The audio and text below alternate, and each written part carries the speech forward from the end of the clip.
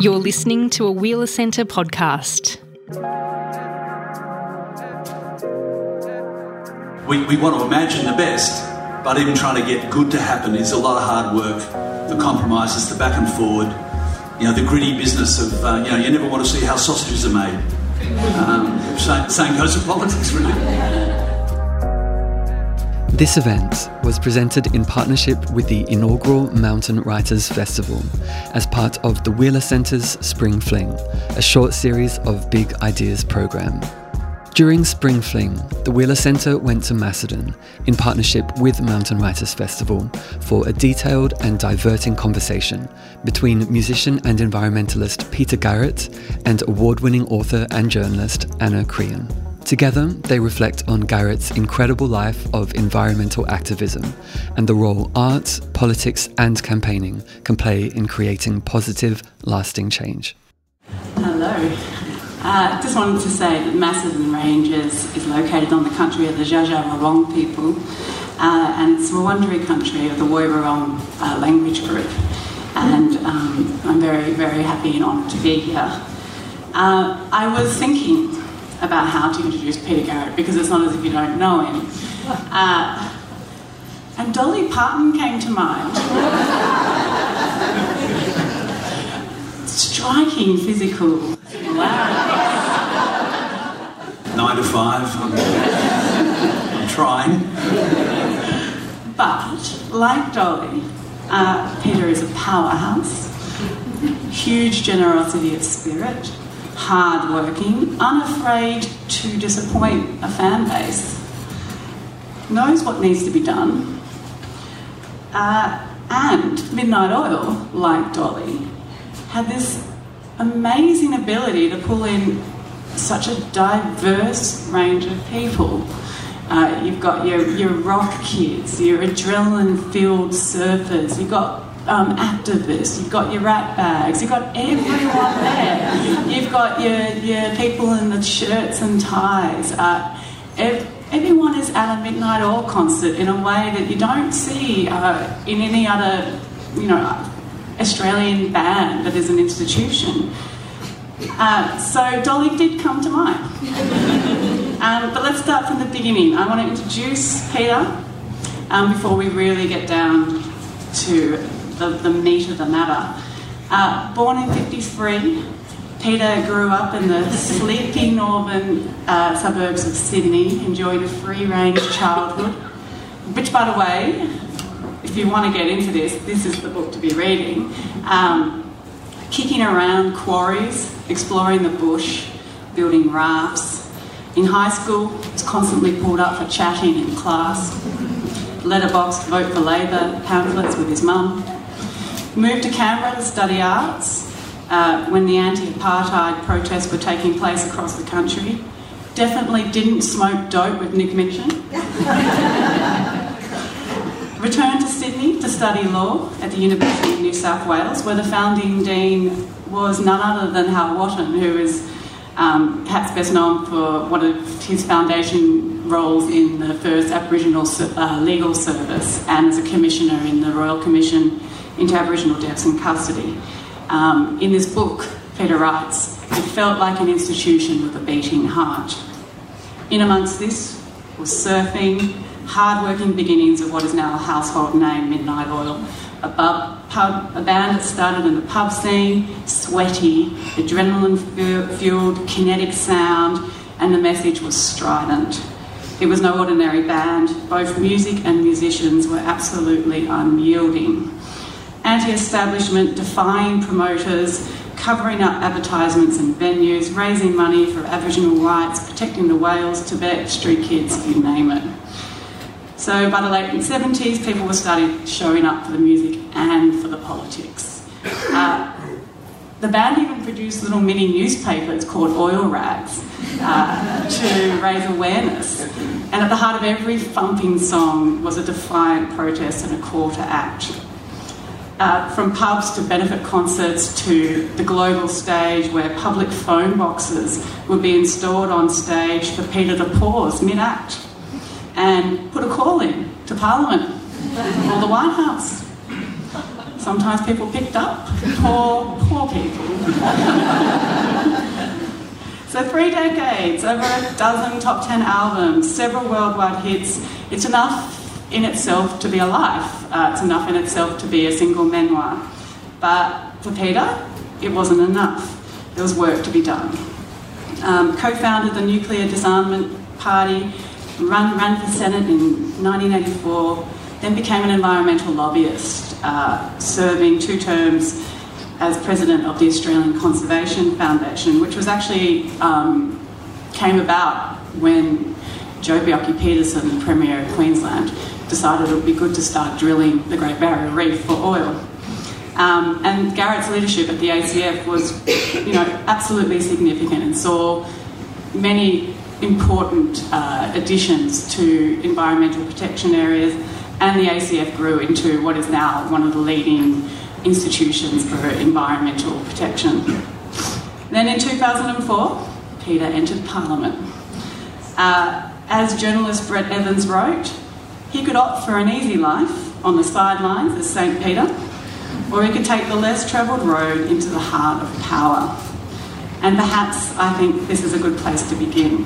So thank you, Peter, for being here. Anna, great pleasure.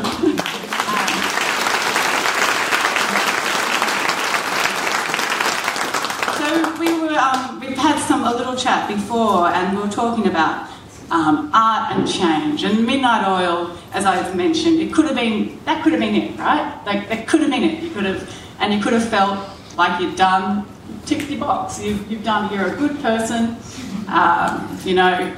God's going to go, yep, sweet, you're in. But it wasn't enough, and we talked about what role does art have in this environmental crisis that we're currently in, the biodiversity crisis, climate change.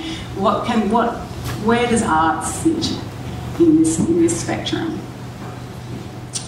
Well, it's a really good question, and I think part of the answer is that it fits as the subject matter for artists to work on, to think about and to create. And so you are seeing more and more art which is reflective of where we are at the moment in terms of climate and the environment and the big pressures and stresses that are there. You then see it at the next, in another way, if artists themselves get together and coordinate their activities to lobby for change or to be advocates for a particular issue.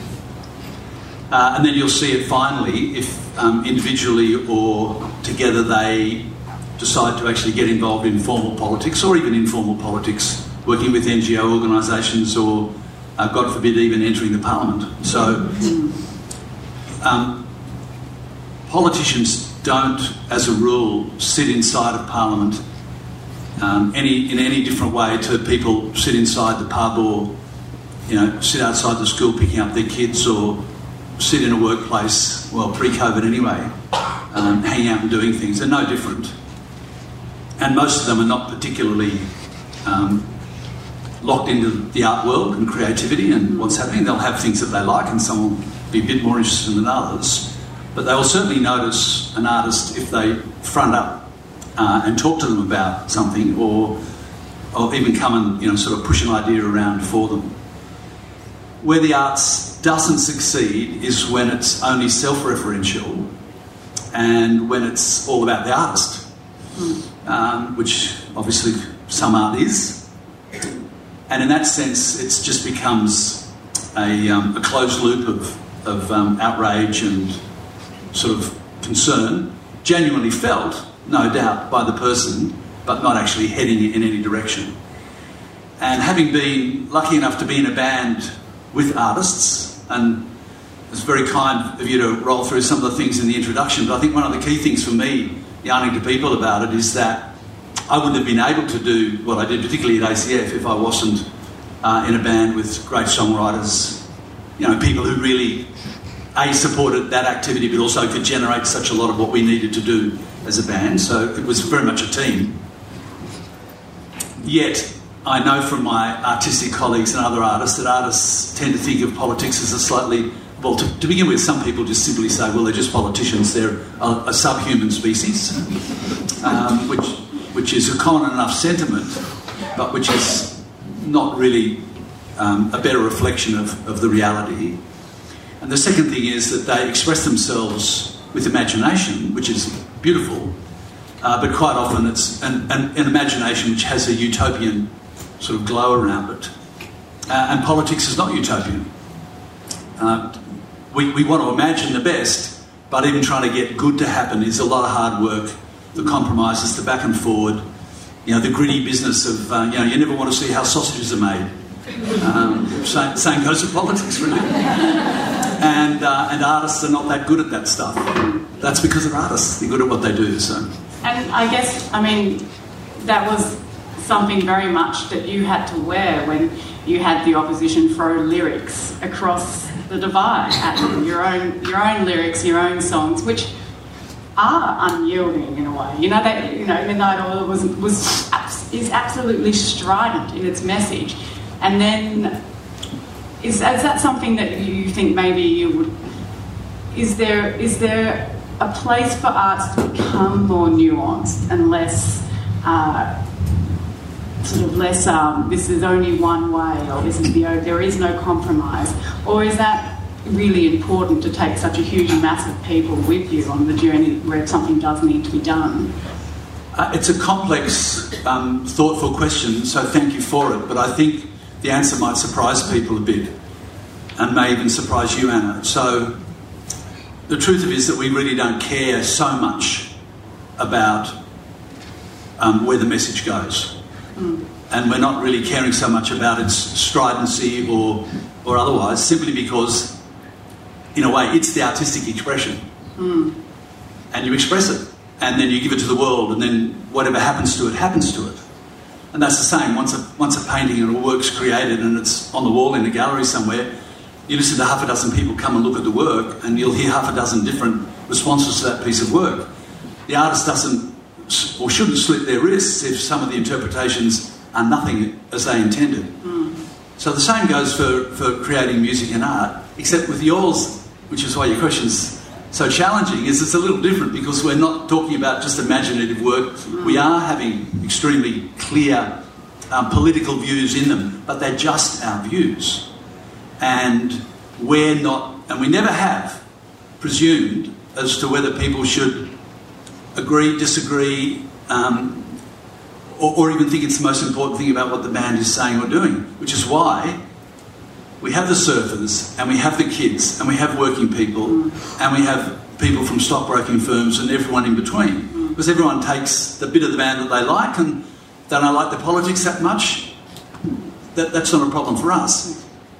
What does happen, I think, for me at least, what is the final bit of the answer to your question, though, is that the politics was so important to me and the messages were so important to me that I then wanted to go and do more stuff about it, to try and be useful, to try and be helpful, to use my legal skills and organisational skills and advocacy skills, such as they were, and to be in places where the sort of things that we had sung about, we could actually see some change taking place. Yeah, absolutely. And so do you think part of the problem is when people do throw lyrics back at you whilst you're in Parliament, in a very different place, in a very different process, is a real lack of understanding of, say, the intersection between activism and politics, and how one goes about creating change and all the different cogs and wheels to that? Is that something that you observed when you did sort of hear those kind of things? There's a failure of understanding about what needs to be done or how things work. So I didn't expect our political opponents to understand or care too much for the lyrics anyway. And if they chose to make fun of them, to be honest, that was almost like the 101 of politics, really. Because on the one hand, they insulted everybody that liked the lyrics, and on the other hand, they showed you that they didn't understand them anyway. So I wasn't too perturbed about it. But I think underneath this question lies the reality is that the forums, the settings are very different. And it's not a place for art. I mean, Havel, the great playwright, became the president of Czechoslovakia, I think, from memory? Yeah. And he had the same problem. but he just tried to be a good president and ignored the silly things that people said about his plays. So, in that sense, I mean, that would sort of lead me to my next sort of... I think I found really interesting is the Australian Conservation Foundation was founded with this, protecting the Great Barrier Reef in mind. And it was a bipartisan decision. It wasn't one party versus another party. And you talk about this in this book, about how important it was to have that bipartisanship and how dangerous it was when environmental groups start to only back one party. And is that something that you see? You just came back from the USA, you toured Resist in a post-Trump America. Is this something that you're seeing on an increasing scale of the huge focus on our differences rather than our commons? Is this something that strikes you and concerns you? And do you have any idea of how we might bridge these gaps? As tradies like to say, 110%. You know, it's really 100%. No, that's I couldn't have said it does, and to address the question more seriously, let me take another example for us in this discussion, and it's one which some of you doubtless will be following some more closely than others, and I know it's been an important part of this wonderful festival, recognition of prior occupation and ownership of this land by Aboriginal people, and the possibility that we'll have a referendum and a voice to Parliament and a Makarrata and the like. And traditionally in Australia, we tend to think that we're not good at referendums because some referendums have failed. That's not exactly true. We are pretty good at referendums so long as we find common ground and think and feel the merits of the argument that has led a referendum question to be put to you. So if Dutton opposes the voice to Parliament and all the Liberal parties and national parties then fall in behind and oppose the voice of Parliament, it's going to be quite difficult to get it through, even though at the moment we have 67% or 68% of people in favour. And that's just an illustration that we all don't think the same, literally, about every aspect of politics, and some of us fall on different sides. And if you really want to effect powerful change, you have to be able to bring people along with you, and you have to be able to talk to people who don't share your views completely. And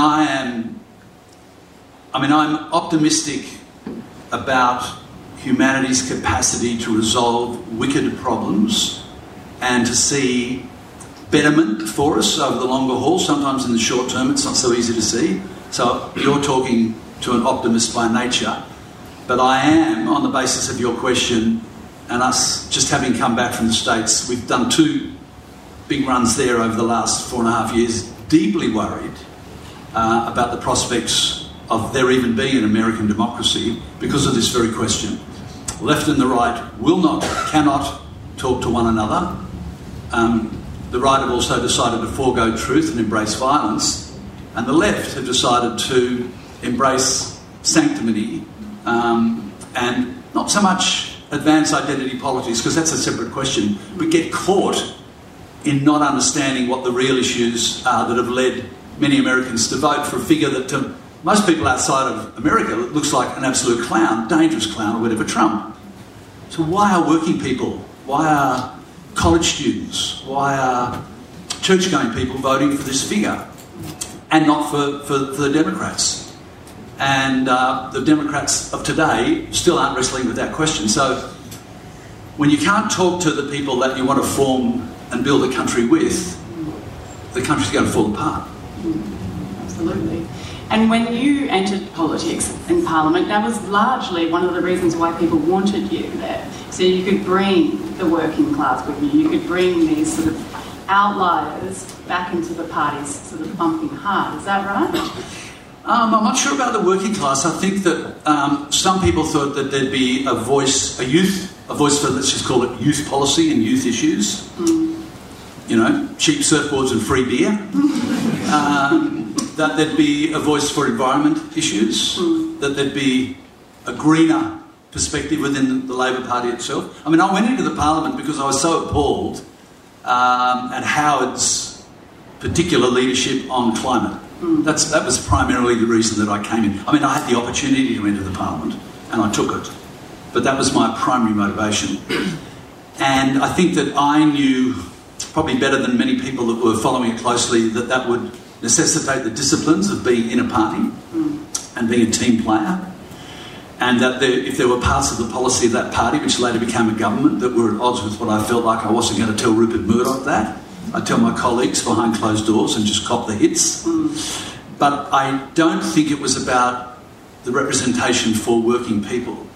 And the reason I say that is not that it's not important to me, and not that it's not important to political figures in the Parliament, but the reason I say that is that at that point in time, with some blips in the landscape, and with the clear exception of Indigenous Australians, those people who've been essentially locked into what we might describe as an underclass of unfulfilled people, and recently arrived migrants or refugees, with the exceptions of those categories, we have never experienced so much prosperity. I know that doesn't apply to each and every single person in this room, but when you look at the macro figures, nationally, statistically, in every state in the Parliament, with the exception of Tasmania until Mona got going, Australians were better off, healthier, greater life expectancy, and more disposable income than they had ever had, bar none. I mean, the fact that we were plundering the planet to get there and holding down wages to get there and so on and so forth, they're important issues, but it wasn't about where workers were at. And we can see this very clearly, again in the States, but also in our own politics, where really we do have adults. I mean, I know that's my side, but we do have adults in the Parliament. And with the United Kingdom, they didn't have adults in the Parliament. And Truss became the Prime Minister of the United Kingdom for, 40 days or whatever it was, 39 days, because what was being proposed was so far removed from the reality of the experience of working people in the United Kingdom that and then the markets happened to think it was fairy dust as well, she had no legs to stand on at all. If capital doesn't support you and working people don't support you, you can't operate. Whereas when I went into the Parliament here, the reforms of the Hawke and Keating years, and to an extent some of the reforms of the Howard years, whatever the overall merits were, economically had worked, at least in the short term. And so people weren't craving, as it were, a working class revolution. They were just seeking either to preserve benefits, to advance benefits, and to elect governments that they thought would do the right thing for their kids, who they were hoping would actually live in a similar kind of world where they didn't have to worry as much as their parents had worried. Yeah, absolutely. And you write about, in this memoir, you write about this exceptional integrity. You were determined to maintain integrity with regard to process, even if it meant not necessarily getting an outcome you desired. And I love this, but you write about how if you were to bend process to your will, you would degrade the entire democratic process. So you might get a short-term win, but overall you're devaluing the process to where we see America, where zero trust, negative trust. When you were in Parliament, did you feel like you were... how many people maintained that kind of integrity? How did you feel like there were other people who respected the sense of process, even if outside Parliament you have observers sort of cajoling and jeering and saying, you've got to do this, you're meant to stand for this, why don't you do this? Yeah. Do you feel like there was that respect for process inside the building? Yes, so for the most part, I think the answer to that is yes. I did feel that respect was inside the Parliament. It's a point that's not easily understood because of a range of complex things, some of which are cultural, some of which are knowledge-based, and some of which are practical politics. On the cultural side, many of us are growing up in a cultural world where we don't have civic education we have Google education, and we have Hollywood punching stuff out constantly at us, and we end up framing part of our world in that way, and creators of content, whatever it might be, essentially are dealing with the age-old narratives that writers know and script writers and thinkers know, and those narratives have been going since the dawn of time. They're partly explicit in Dreamtime stories. They're certainly totally explicit in what we might describe as, the whole bunch of stuff that we've all grown up reading and listening to. The Greeks were on about it constantly. There are heroes, there are villains, there's redemption, and so on and so forth. Now, politics is so much messier than Greek myth, and it's so much messier than a Hollywood movie. So that's one part of the challenge. People are looking through the prism of politics, but they've absorbed all of this other go-getter culture, and they can't square the circle anymore. That's partly a problem of politics as well, and that has responsibility for it. The second is understanding process in particular. And I mean, luckily, I'd been well taught as a lawyer, so I had good law teachers. I wasn't a great student. I was a bit on the slack side, and I was running around in bands and what have you, but enough of it stuck to me for me to realise that actually right underneath it, there's a reason why we have these things, and they do hold something together, and they ought to properly treat every single person the same way. In other words, the law at its best would be like the Universal Declaration of Human Rights, in as much as we're all equal before the law. Now, we're not, of course, because unfortunately you need deep pockets for some stuff. But for governments and rule of law, it's absolutely crucial. And that's what the Trump and Bolsonaro and all of these other characters are just the best examples you'll ever see of that, as it has to be said, regrettably, are many developing countries through Africa and Asia as well. They're not so much interested in the rule of law as they are in filling their pockets, so the rule of law just gets parked. Judges become appointed to do and say and come up with decisions that people like, and so on and so forth. And in our system, as soon as someone goes for demography against institutionality, you're in trouble. Because if you go for demography, in other words, if you go for populism, telling people what they want to hear, for example, at a certain time, or what they like to hear, or what you think they'd like to hear, or suggest to them how they should feel, against the strength of your institutions, every time you do that, you weaken an institution. Because eventually, the baying mob will come with its guillotines, or as it did on the Capitol in January 6th, with its hand grenades and its things. That happened in the United States. It's still the wealthiest country in the world. It's still got the biggest standing armed forces. Washington Police Department's bigger than the whole of Victoria. There's no shortage of people that could stop those people doing that. But they were unable to, because the voice of populism had decided that the rule of law didn't matter at all. So yeah, I mean, I did my bit on the rule of law, and there's another part to it as well, and that is that you can't elect people into the parliament and expect them to pass good laws if they're prepared to ignore laws that are already made simply because they don't like what they say. Yeah, absolutely. I'm glad you did the little symbol for money, because I was quite interested in, last week I was in the supermarket pushing my trolley, and the Beds of Burning came on.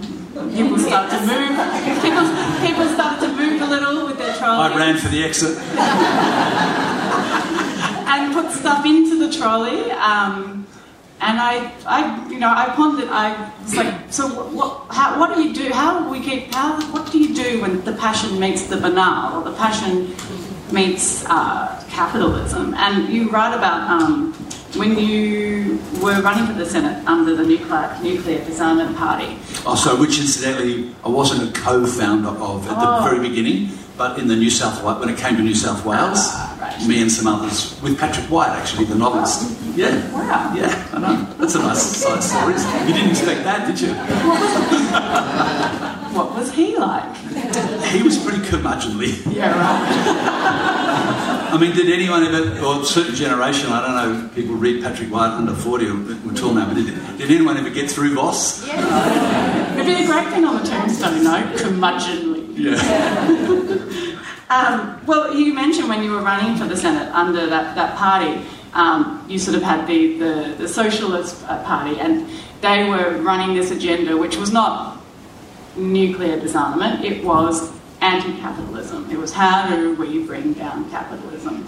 And I'm curious as to, and you write about how that was not what you were there for. You were there to disarm nuclear, basically. And I'm interested on your thoughts about capitalism and whether it is an innately toxic concept, whether it can be made democratic, whether it can be made ethical.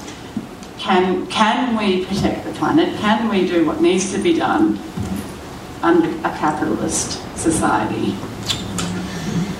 Not in its current form, we can't. And yet we don't have, despite the best thinking of people with way more skills and expertise than I have, an alternative that's plausible and workable. So where that leads people like me to, at least, is, okay, if that's where we are right now, we're at modification of capitalism. And can it be modified in such a way to reflect some of the things that are in your question, Anna? I think it can be, but I think the only forces that can do that happen to be governments acting in concert. And the best example of that we have at the moment are the fossil fuel industries, what they're doing, the profits that they're making, and the lack of real effective regulation on them.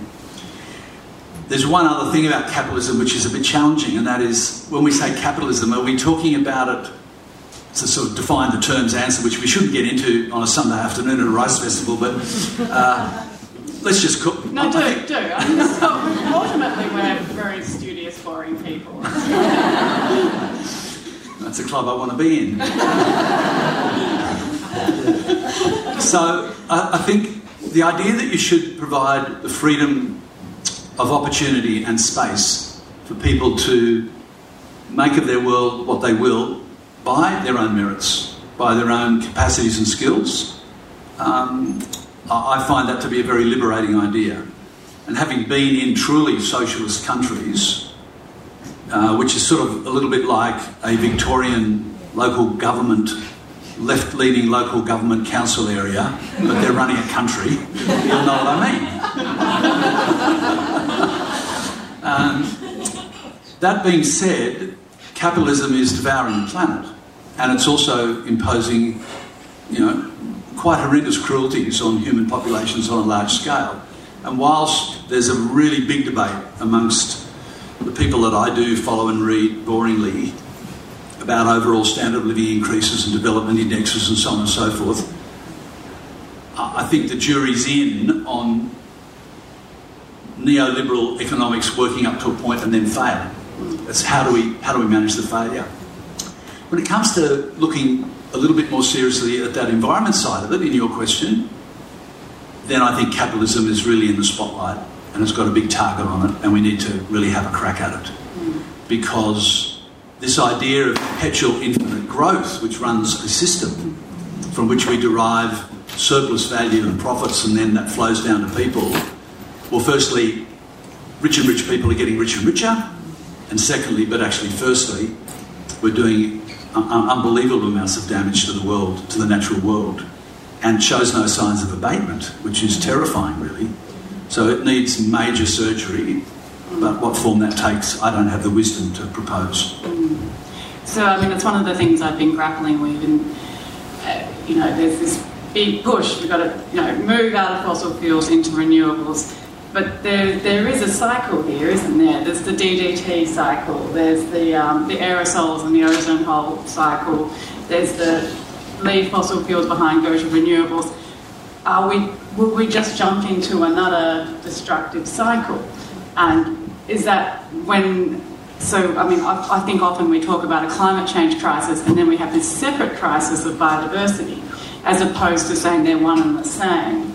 And is that essentially, I mean, your work in Parliament was to try and make legislation strong enough to make those two things one and one the same?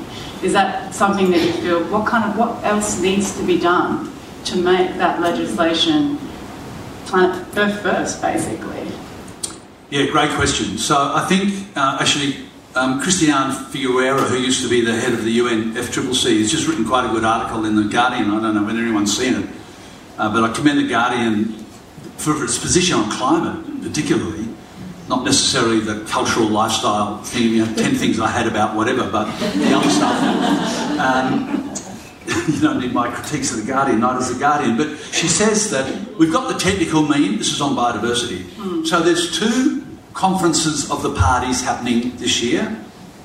The international agreements that are meant to advance the reduction of greenhouse gas emissions and are meant to increase the protection of biodiversity. Linked, as Anna says. One is the climate COP and the other one is the biodiversity conference of the parties. All of the countries getting together, sorry. So she writes something which I entirely agree with, which is that we've got the technical means to solve the problem and we have the financial resources to solve the problem, but we haven't had the mindset shift. And that's exactly what it is. We haven't had the mindset shift. And I mean, that's my message to people, is that we can fix some of these terribly difficult, hard issues, and we can skill ourselves up and we can empower ourselves in doing that.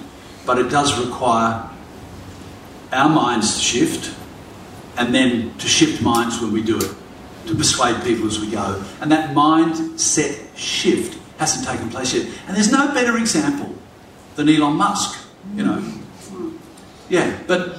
he's got a 7 squillion... I don't want to get stuck with him, but he's got 7... Imagine being stuck in a lift with Elon Musk. But, he's got 7 million Twitter followers or whatever it might be, and he's taken over the company. And Tesla, apart from the fact that it was done from subsidies from governments, very socialistic idea, and they don't pay their workers very well, so they don't have unions, so 2 black marks... But electric cars, 1 big black mark, 1 big tick, I beg your pardon. But that mindset, that capitalistic mindset, particularly with people who've got vast amounts of money, very quickly jumps to this idea of, well, why not, I'm going to have a spaceship of my own. I'm going to fly that spaceship somewhere, and I'm going to buy whatever I find, and we're going to turn that into another planet Earth. But I can rule, which I can rule. There won't be any. Nosy bureaucrats or difficult politicians telling me what to do. It's just an extraordinarily anthrocentric, arrogant, dumb, scientifically illiterate, selfish exercise. How much is that going to cost? Do you think everyone will get back from Mars in one piece? Can we clean up the sewerage that's pouring out untreated of gutters in the city that you live in? For starters? Really? I think that's what concerns me, is that you have this people, electric guitars, obviously. Yes. We've got to have electric guitars. Electric cars tick, and it feels a little bit to me a bit Orwellian, 2 legs good, 4 legs bad, because if that mindset is what compels it, which is what we're always adjusting the capitalism market to compel to these ticks. How is it really going to turn out to be good in the long run? Yeah, no, look, it's absolutely spot on. So the challenge is to embed the technological advances that will enable us to move to zero carbon, like the basically renewable energy economy, let's just call it that for simplicity purposes, which a lot of capitalists are very enthusiastic about because that's where they know, quite rightly, and some of them are putting up the money for it. They're going to make a lot of money. Let's do that. It has to be done, but at the same time, we must bolt in from the ground.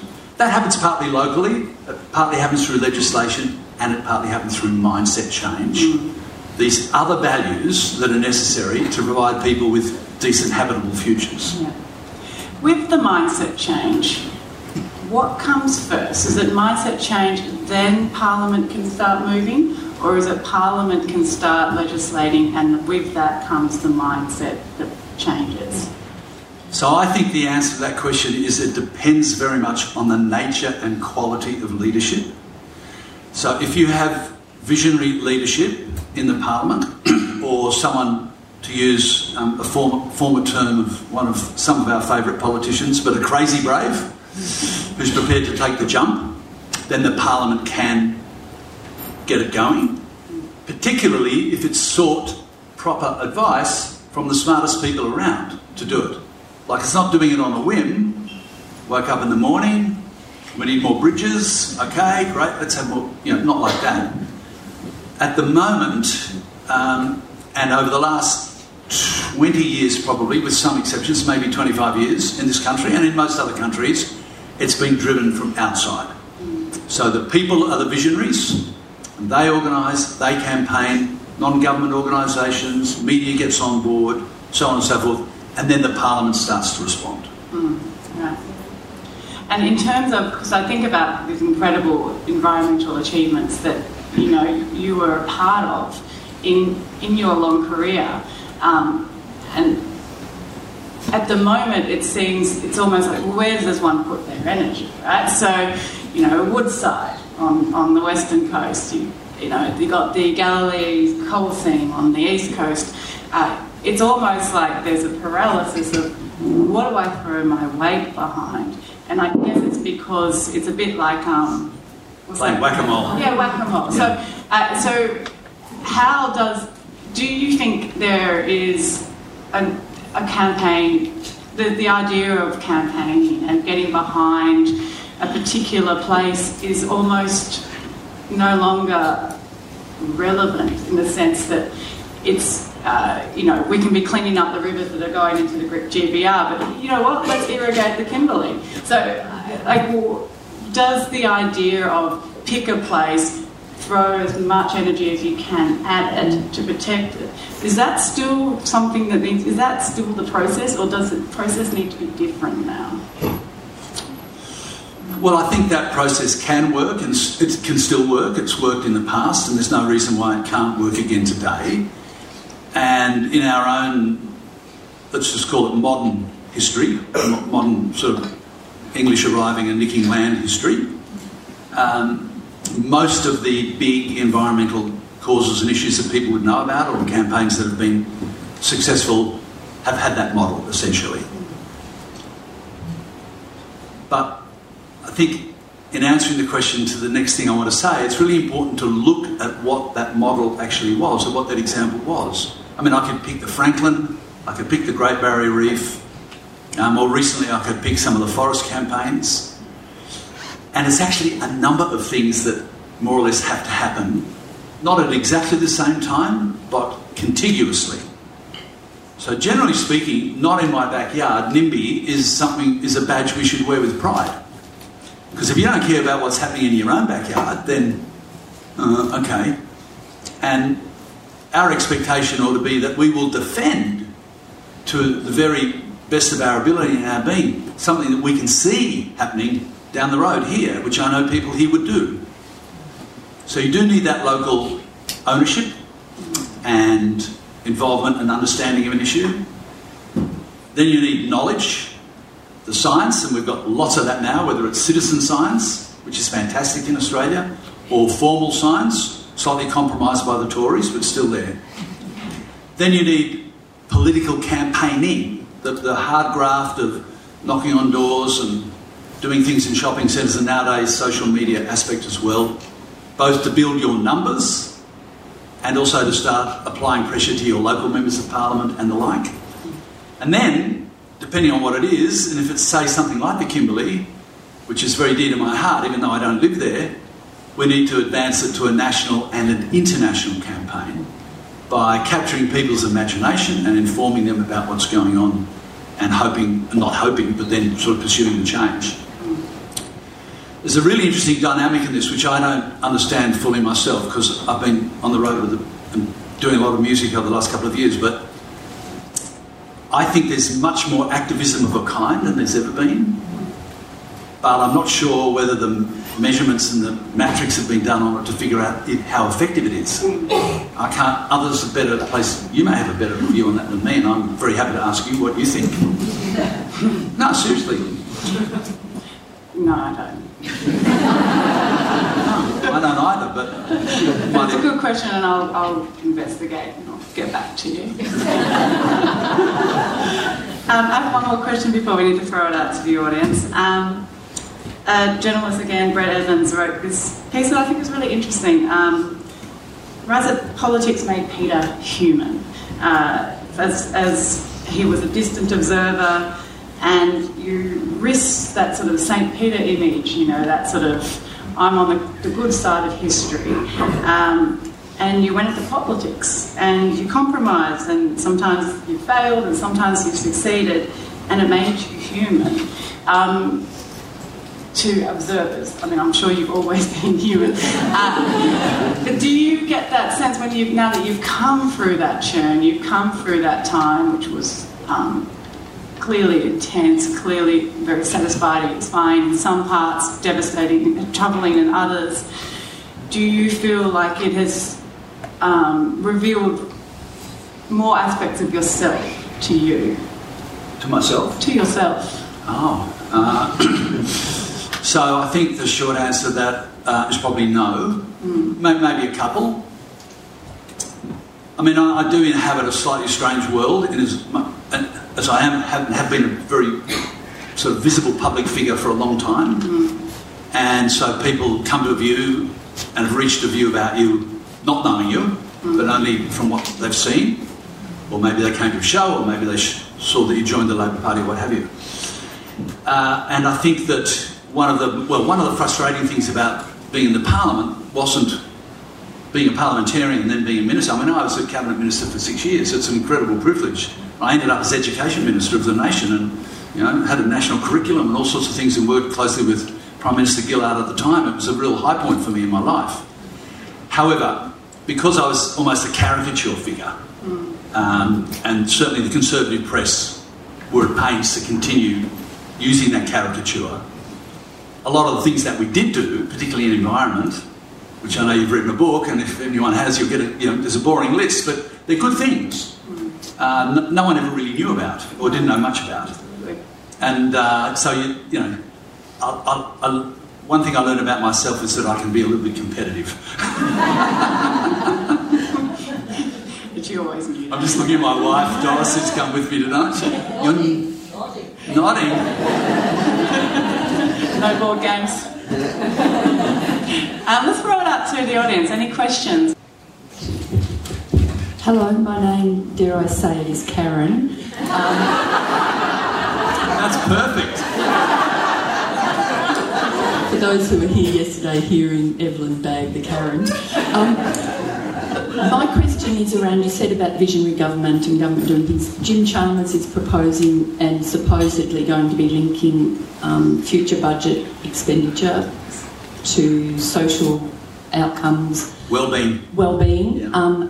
And so I wonder what you think of that, and also maybe the idea of this all public companies having to report against the triple bottom line, which includes environmental and social impact as well as financial performance. Thanks. So thanks, Karen. On the first, I think a wellbeing budget is a really good idea, even though some of the things are not exactly measured as, say, rainfall. It actually was a process that started when Wayne Swan was Treasurer and when I was Environment Minister, because we wanted to see what the impact of the budget was actually on biodiversity and community health, particularly in remote communities. So I think it's a good idea, and I think it informs us, and good information, which isn't just narrow data casting of, the price of gold today, is a step in the right direction. Your second question can get a really long and boring answer for me about triple bottom line reporting and whether it's worthwhile and so on and so forth. Some people will have probably got into this in some way. It still is worthwhile and should be done by all companies, not even just big companies, but it requires much more rigorous conditioning and reporting and evaluation than we've had up to now. And underneath that, from what Anna and I were talking about, it requires the mindset change. In their case, goodwill. And I can give you a classic example. I won't name the bank, but one of the banks parades itself as having great triple bottom line reporting. And it's true that their triple bottom line reporting is better than the other banks, but that's all it is. And they've only looked at it from the point of view is, what is the most we can do to be the best, not what is the most we can really do to be the absolute best, not just better than our competitors. Thanks, Peter. I want to agree with Sonia that your lyrics have left an incredible legacy from Midnight Oil. Well, it may not be just my lyrics, by the way. Yeah, and a few other legends.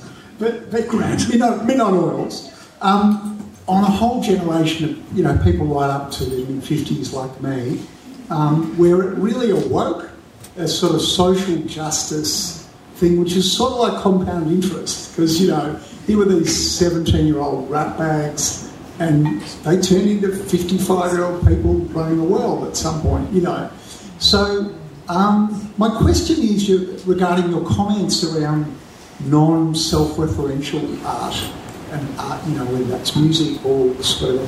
Do you think, as far as you know, at the moment, that same sort of level of inspiration is out there? I know our arts community in Australia's had a lot of bumpy times, but it seems to me, a very distant, older perspective, that a lot of the music is still very self-referential or narrow. I wonder if you can comment on that, Paul. Thanks, Grant, and great to see you as well from way back in the day. So, look, I think my earliest comments about the band were one which is really a comment about happenstance, luck, circumstance, and then recognition, discipline and work. So we were lucky to get the combination of people in the band that we got. 3 songwriters, 2 very fine songwriters. People who thought deeply about issues and had a gift for putting those things or bringing them through to us, and then we had the gifts for making it into something which became a rock song but still had this substance to it. And it's great to hear, and I do hear from people as well, and it's obviously a great privilege and a fine thing to hear from someone who says, oh, well, when I was 16 or 17 and I was jumping around in a pub, I didn't really understand, what give it back. I just went, give it back. Now I understand what it really means. Which is the idea.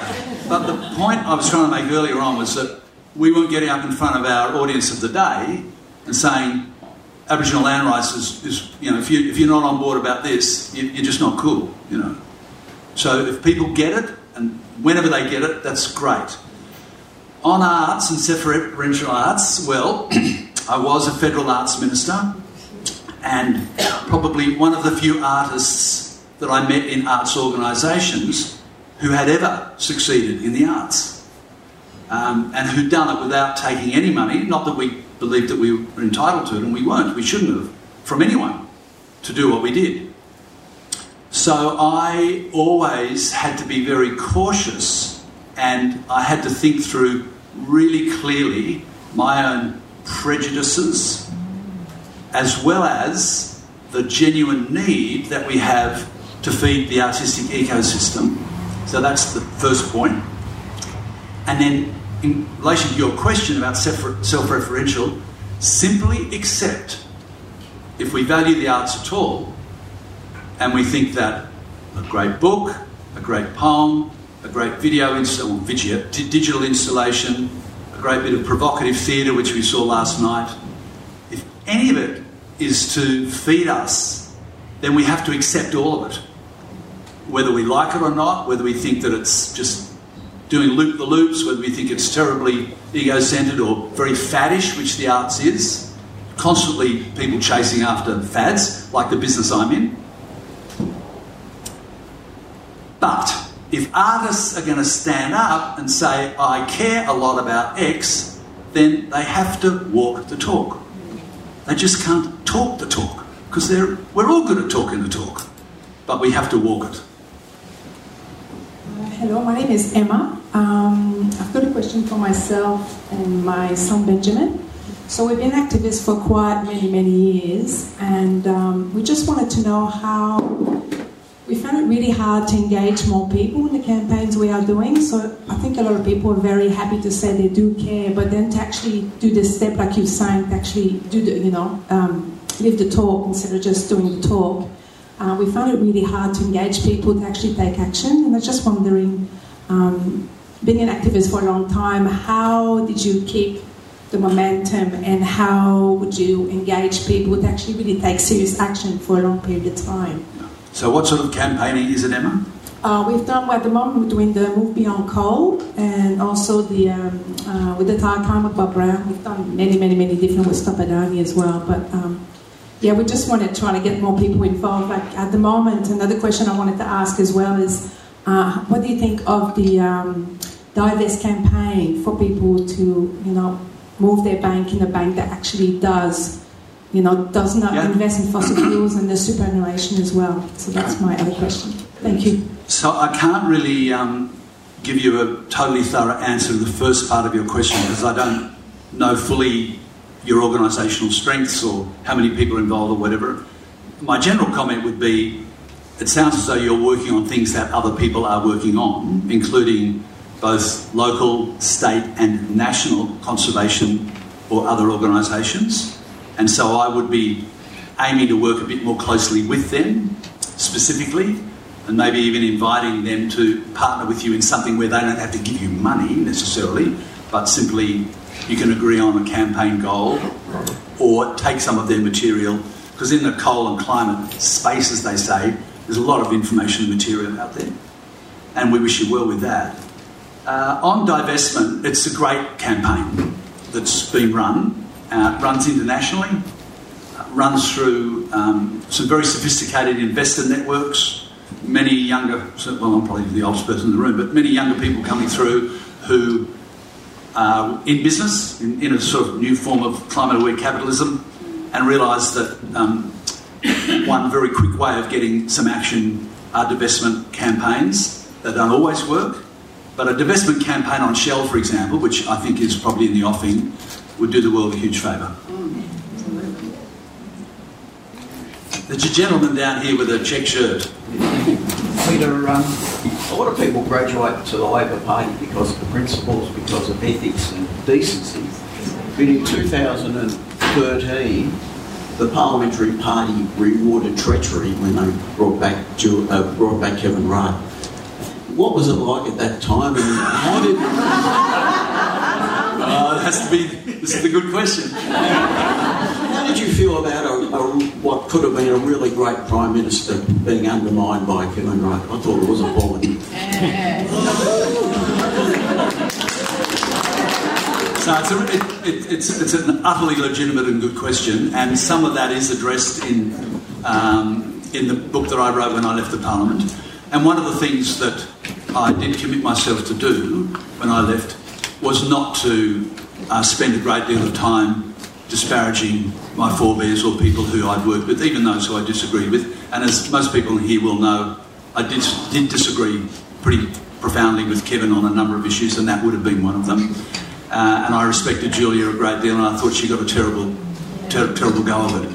Not within the party specifically, though, in a way, which I'll just quickly explain, even though it's true that Mr Rudd mounted a campaign against the then sitting, the leader of the Labor Party is essentially what counts for, and persuaded a majority of members of caucus to support him. And that in itself was a democratic process. Now, I didn't put my hand up for that vote. And as I recall in the book, no sooner had the vote taken place than I thought very generously, Kevin and Anthony Albanese came and said, we would like you to stay and stay in those roles and continue to do that work. And I chose not to, as did some others. Combay, Smith, Emerson and Roxon. You all know their first names, or some of them. But what was the biggest, for me, and difficult time in giving you a reflection, was the role that some members, not all, but some members of the media played. and I'm talking mainly about the Canberra media, not only News Corp, but the ABC, Fairfax and others, and women as well as men, without any shadow of a doubt, who essentially acted as willing partners in the fomenting of the campaign against Julia. That campaign never would have carried the day if they hadn't whipped up such a frenzy on the basis of speculation, the normal stuff, We've got an opinion poll that says, Julia Gillard's less popular on such and such, and so on and so forth. I mean, this is all standing operating procedure 101 for people like myself who've worked politically and who are in that world. There's nothing exceptional or evil or nasty about it. This is just what happens. It's the role that was played by the Fourth Estate, particularly some leading members of the Fourth Estate, which contributed greatly, both to that campaign succeeding and to Julia being subsumed by Kevin. Now, what's interesting in history, I think both leaders in history are showing the best of themselves, are showing the great qualities that they have, are showing the smarts that they have, and certainly not only for women, but clearly for women and understandably, but for many of us, Julia's work subsequent to that has been a vindication of the leader that she was when she was Prime Minister. But she was brought down in part by the gallery running confection, and for me, that's what I took away from the process. Hi, I'm Rebecca. Thank you for being here in my hometown. I'm very grateful for it. Following on the Fourth Estate stuff, I'm just wondering what your thoughts are on what will happen when Rupert Murdoch finally falls off the perch. No, I have no idea. I know that a journalist, Paddy Manning, who I don't know him personally, but I've met him. I know he's written a book about the Murdoch family. We watched a bit of Succession at home. We haven't watched the whole thing. The answer's in there somewhere. Yeah, I agree. I think I've got Paddy Manning's book as well, yet to be read, but I think he might have the answers for it. Ask me a question. Oh, so I need to ask a question, Peter,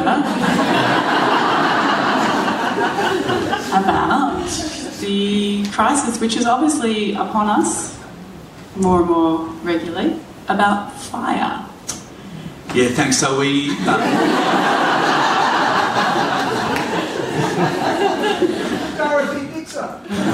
At last. We came down last night and had a chance to hear the play reading. Some of you, many of you may have been there. It was a very moving night. And would have resonated very strongly with this community, but would have resonated, I think, for many, many other people, including my wife and I. So we are outside of Sydney, and so we experienced the big Currowan fire only 2.5 years ago, not directly, and we were fine, but through our community and otherwise.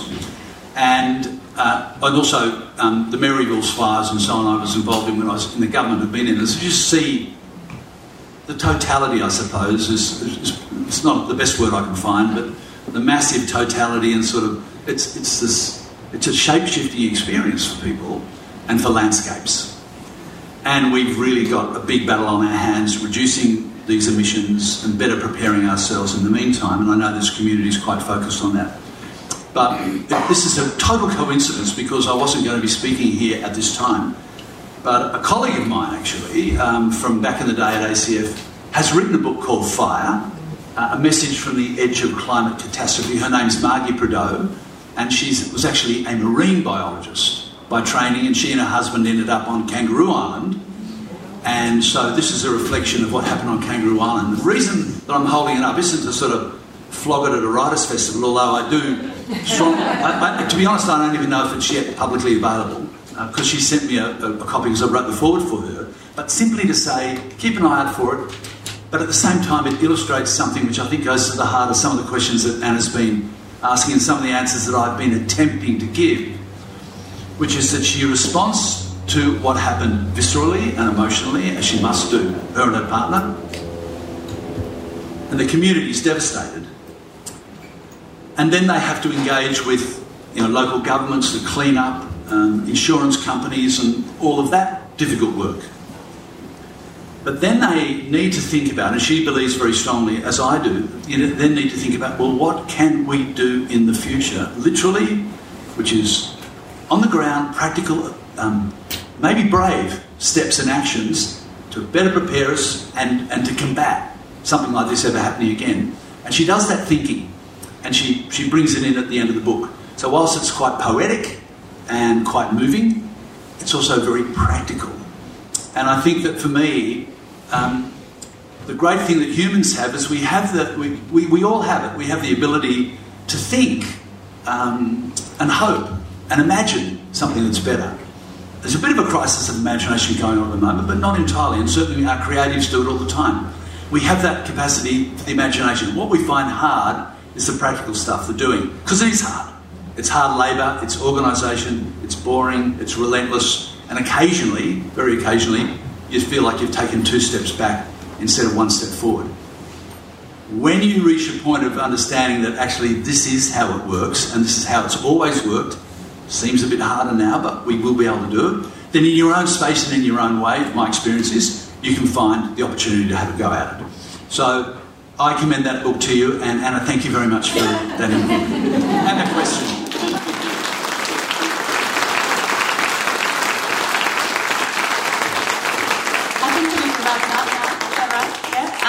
Thank you, Peter. Obviously, you've given me a lot to think about, a lot to research as well. I'll get back to you. Thank you for this amazing festival and opportunity. Thank you, Sonia. Thank you.